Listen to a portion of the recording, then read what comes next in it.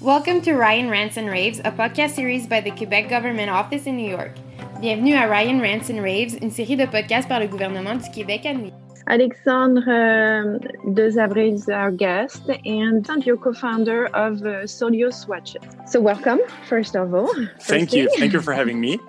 And do you want to tell us a little bit about Solios, what the company is, how long it's been around, and a little resume of that?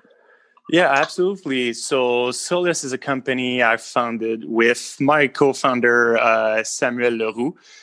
We officially launched in 2019, and in summary, we're creating the most elegant and solar-powered and sustainable watches on a market. For us, the watch was really a symbol of a vision that we really wanted to share with people, a vision that sustainable fashion can be fun and exciting. It can be elegant, can be timeless, and it doesn't have to disrupt people's lifestyle. And this is why we really wanted to choose an object and fashion accessory that represents a symbol for people. So that's why we decided to choose watches. It's a beautiful product. I've seen it when we met first in February. So, yes. But how did it all started? Because I don't think it's your background to make watches, right? Not at all. Sam and I always loved watches. Actually, we discovered much later that we both were fans. We both had different watches since we were younger. That's like the gift we were always asking our parents at Christmas when we were younger. But we never studied to be watchmakers or to be in the fashion industry. Actually, we met at the university in Montreal. We were both studying finance at the business school. And we became friends. And at the same time, we were selected to participate in a business competition. And we were in the same team. After a few months, we realized that we had a lot of fun working together, and we were actually working well together, and decided that we wanted to start a business together. But we're missing the idea. Some night we were watching a documentary called Before the Flood. It's a documentary with Leonardo DiCaprio about climate changes and the impact of human activities on the climate. And at that very moment, we knew we wanted to create something that would have a positive impact around us. At first, we wanted to create technologies that would optimize energy consumption in major cities, but very early in the process, we realized that we're not engineers and we're not also millionaires that can invest in other engineers. So we decided to focus on our strength, creating and communicating a strong message through some medium, and that medium wouldn't be us, but it would rather be a product and a brand. But then what product? Being both watch fanatics, we knew how much this industry was conservative and how much was to be done in this industry. We knew the symbol that a watch represents. For example, people buy Rolex and are going to pay tens of thousands of dollars, not because the time is very accurate, but because they want to send a message of success or excellence. We wanted to take this very same object and send a completely different message. We wanted to send the message that sustainable fashion has to take over fast fashion, and we wanted to do it in the most elegant, the most fun and exciting way. It's basically after a trip to Greece that we really realized that the watches were the perfect object for us, because we saw that everyone there were wearing minimalist watches. Most of them were done in Wellington. It's a young brand, almost 10 years old now, but they really took over the world with their minimalist design. And we realized we're going to take this object and we're going to optimize it to make it as sustainable as possible. And we're going to fight a different battle as all the other watch brands. We're going to fight a battle to sell an object with a purpose. We're not just going to focus on prices, discounts, and profits, but we're really going to create a brand, create a message, create a culture that is going to be fully represented in that object. So fast forward 2 years later, we decided to launch our company through a Kickstarter. And this, fortunately for us, this Kickstarter was a success. We managed to raise a bit more than 70,000 the first night, over 100,000 in pre-orders. And 6 months later, in April 2019, we were officially starting to distribute our watches around the world. Well, it's interesting. It sounds like you have done a whole lot in actually 2 years. And you have very quickly at the same time, it's not that easy to start a company, find the right products, find what's all the, everything that's going to check. But at the same time, it sounds like you have built this product, this company within a very strong culture, like you said, an identity. Mm-hmm. And it's essential to what Solios is actually. Mm-hmm. And can you maybe, and it's, to me, it sounds really like we talk about sustainability all the time, this mm-hmm. and, this and this. And I think it's very, very often it's kind of, it's in a big mash of words and, yes. and things. And it's not always, it doesn't always check all the boxes. And I've noticed that for Solios, like there's a say in English, if you're going to talk the talk, you've got to walk the walk. Mm-hmm. And it's what I have noticed with your company. And maybe you can explain to us a little bit about what are the steps you've taken to build that culture. I know, there are many levels and things that you keep on working on. But if you want to explain a few things sides you've taken in order to build that culture. Mm-hmm. Absolutely. And this is, like, you're completely right. For us, culture is extremely important. As I said earlier, for us, Solios is a vision that we materialize through watches, but it's really for us a vision that we want to share with people. And I think this culture and this vision has to be understood and applied by every stakeholder working with us or communicating with us.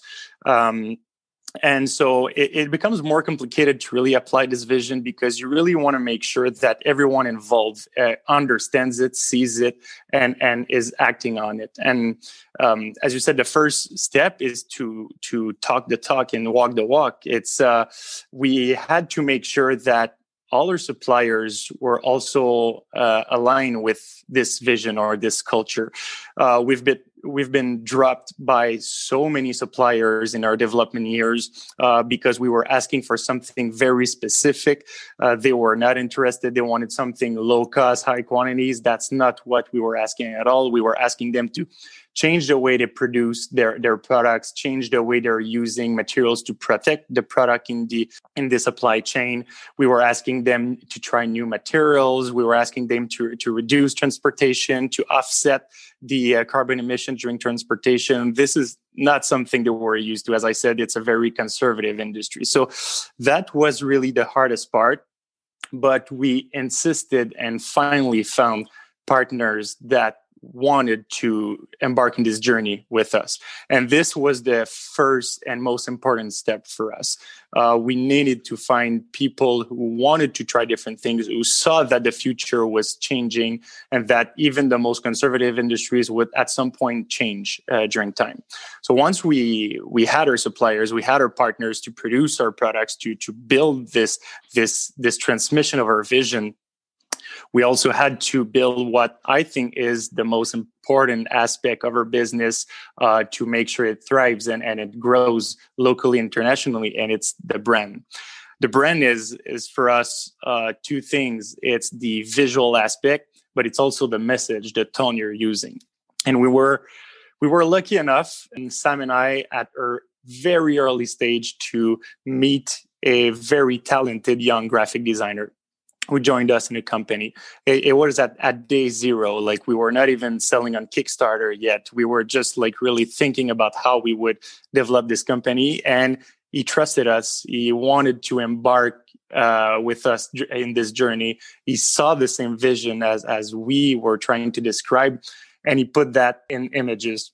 So we were lucky enough to have, I think, a visual branding that was much better than most startup at our stage.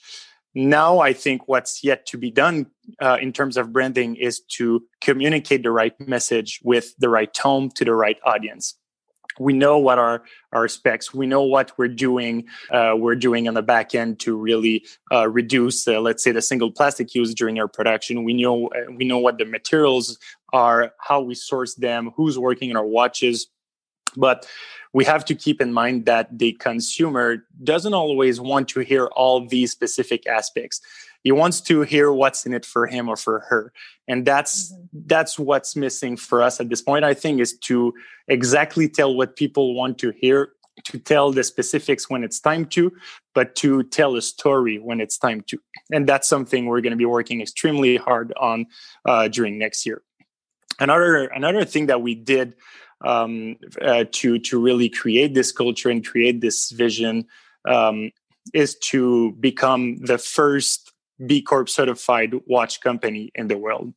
When we started Solios, we knew we wanted to be extremely transparent with people. We knew we wanted to be as sustainable as possible, to be as ethical as possible, and this certification would just prove it. So it's a lot of different things, but it's also a continuous process. It's never going to be done. It's never going to be over. You always have to fight for the culture of your company. Yeah, and it sounds like you're connecting the dots. It's taking quite some time, but those are essential in order to be transparent and to stay who you want to be and who you are. So that's essential. And I mean, we've had a crazy year, to say the least. I mean, you started in 2019 yes. And then you have to go through 2020, which is insane. And so some brands have been very creative because they've had to in order to stay relevant and alive through the COVID crisis. Mm-hmm. How has the brand adapted to that situation? And essential has become an essential word for us. Mm-hmm. And sometimes I imagine that watches are not part of that vocabulary. So how do you stay relevant within this insane year? Yeah, you're right. It was hard for us, especially at the beginning, because when people don't know if they're going to have a job, if they're a little bit stressed financially, and when they don't go out, watches are not the first thing on their mind. Like I remember it was on March 13th here in Montreal that we got the first confinement. And I remember overnight we were on our pace to have a fantastic year, to meet all our objectives. And then overnight we had like no sales, nothing, not even one. And it lasted for, I think it was a week or two. So we were a little bit panicked. We've put so much effort into this project, this vision, this object. We didn't want to die as a business because of a situation that happens once every 100 years. So we needed to adapt, absolutely. And it's funny now because we're an online business, we're an e-commerce, but our initial plan was to grow our physical presence at the same time as our online presence. So we wanted to go in different markets, such as Los Angeles, San Francisco, Toronto in Canada, Vancouver, New York. We wanted to go there, make a presence, make some noise, and then try to optimize that traffic that would be created on our website and try to convert it as much as possible. But that was not possible anymore. But we bought our plane tickets. We planned pop-up shops. We planned different meetings with different people, but everything was canceled. So we really had to switch to go fully online development. So we needed absolutely to optimize our website, optimize our email communication with people, try to make online ads that would have better results overnight, try to pass the same message that I'm trying to pass with you here today, but with only a few seconds of attention with the people. That's the online challenge, I would say. Mm-hmm. So that was really hard. And since people didn't tend to buy watches this year, we needed to focus on other aspects, other events where people could buy a product such as a watch. So if there are a few moments during the year that even during a pandemic, even during a moment where nobody goes out, people are still going to be buying watches, it's during holidays. Watches are phenomenal gifts. A lot of people are buying watches to represent something that will last through time, to represent a new stage of their life, to really try to focus on an accomplishment. So we needed to focus on that and put all our efforts into these very specific moments rather than in Evergreen's campaign. They were not working anymore. So we focused on Father's Day, we focused on Mother's Day, back to school, then Christmas, obviously. And we had to do collaborations that would make a lot of noise, because another thing that I forgot to mention is that we had great plans to develop new products, to bring new, more eco-friendly materials, to create alternatives to our current watch products or watch models. But nothing really happened this year. Our partners were way too busy. They had to lay off a lot of people in their company, so they didn't have the capabilities to follow our ambitions in terms of product development, which was really frustrating. So we had to do something completely different to bring something new to the table. So Sam and I, we were both already volunteering with the Make-A-Wish Canada Foundation. It's a foundation that would grant a wish to critically ill children. We were already volunteering, as I said. We were meeting with the families, trying to understand what the child's wish was, trying to make the bridge between the foundation and the families. And we knew that they were having a lot of trouble as well, because they didn't have their main fundraising events. So we said, how could we really take advantage of the fact that we are producing watches? We know your foundation. We know what your struggles are right now. And you have a bigger reach than we do. So how can we combine our efforts and to create really a win-win situation? And that's how we came up with our Make-A-Wish Foundation limited edition. It's a model where $50 are donated to the foundation for every watch sold. So we were able to sponsor a full wish with our company this year in a very short period of time. And so it really helped them continue to talk to the families, to grant wishes, to raise money, even though there is no events. And for us, it helped us have a conversation with people that we usually wouldn't have the chance to talk to, because we had another platform to talk to them. So that's the type of things that we need to do this year to stay alive, I would say. And collaborations is something that brands should always, because we lift each other's up from one artist to another, from one creator to another. This is what happens. So you have to take full advantage of that. And so to stay within the spirit of the podcast, it's Raves and Rants. So what are you frustrated about, if you have something you're frustrated about today? A couple of things.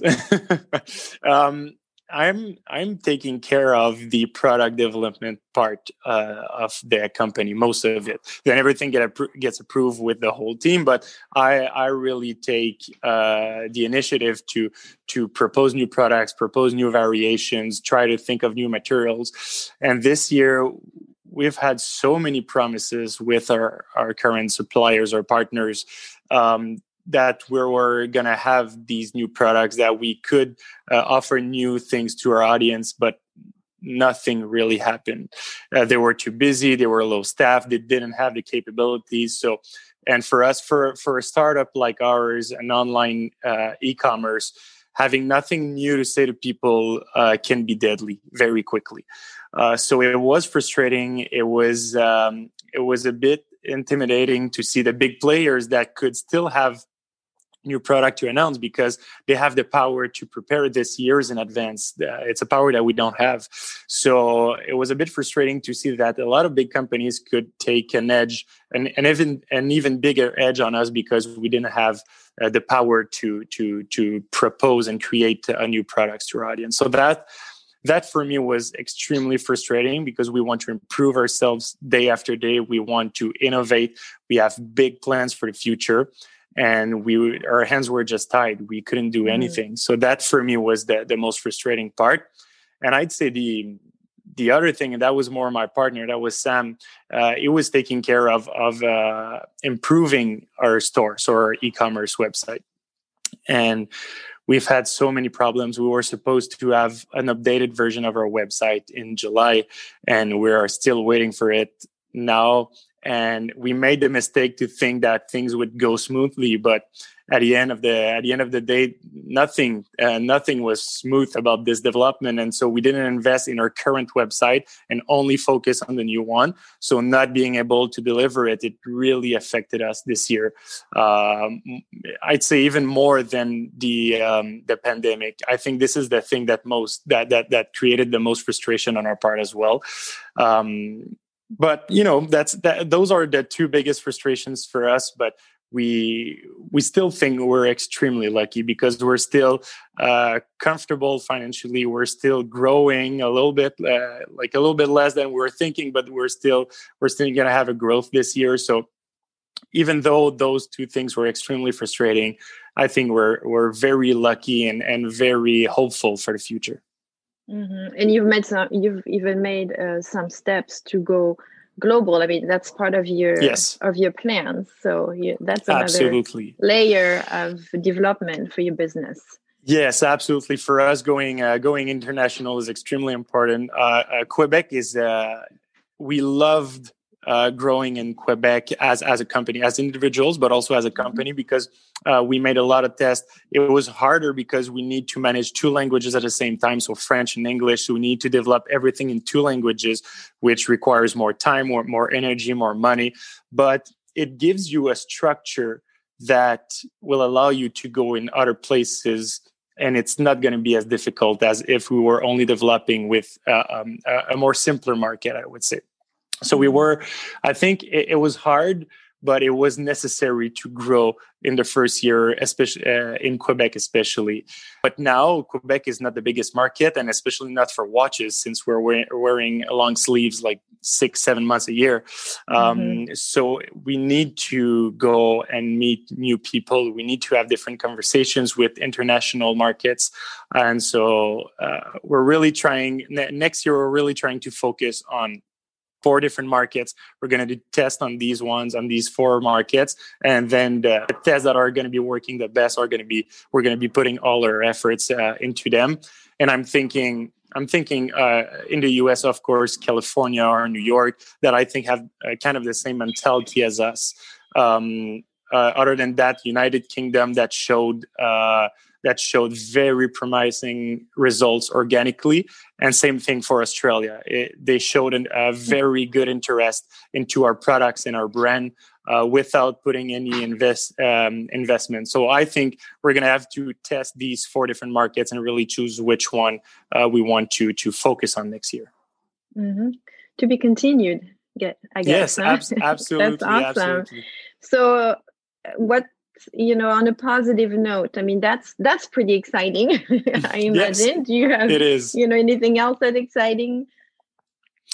I think, to be honest, everything that was frustrating in 2020 is very exciting for the future, because we had the time and the opportunity to work on the structure, to really plan, to really rethink everything that we were doing, replan everything that we were planning at first. And we believe that we're much more solid than we were at the same date last year, even though it was a hard year. So product development wise, there's a lot coming, a new NATO strap with a new material, 3 new watch models, a new material for the metal of our watches, new techniques to produce them. We're investing in new technologies that I think are gonna be live in 2022 or at the end of 2021. But we have a lot of different projects that I truly believe now that we're going to see live during the next year. So this is very, very exciting.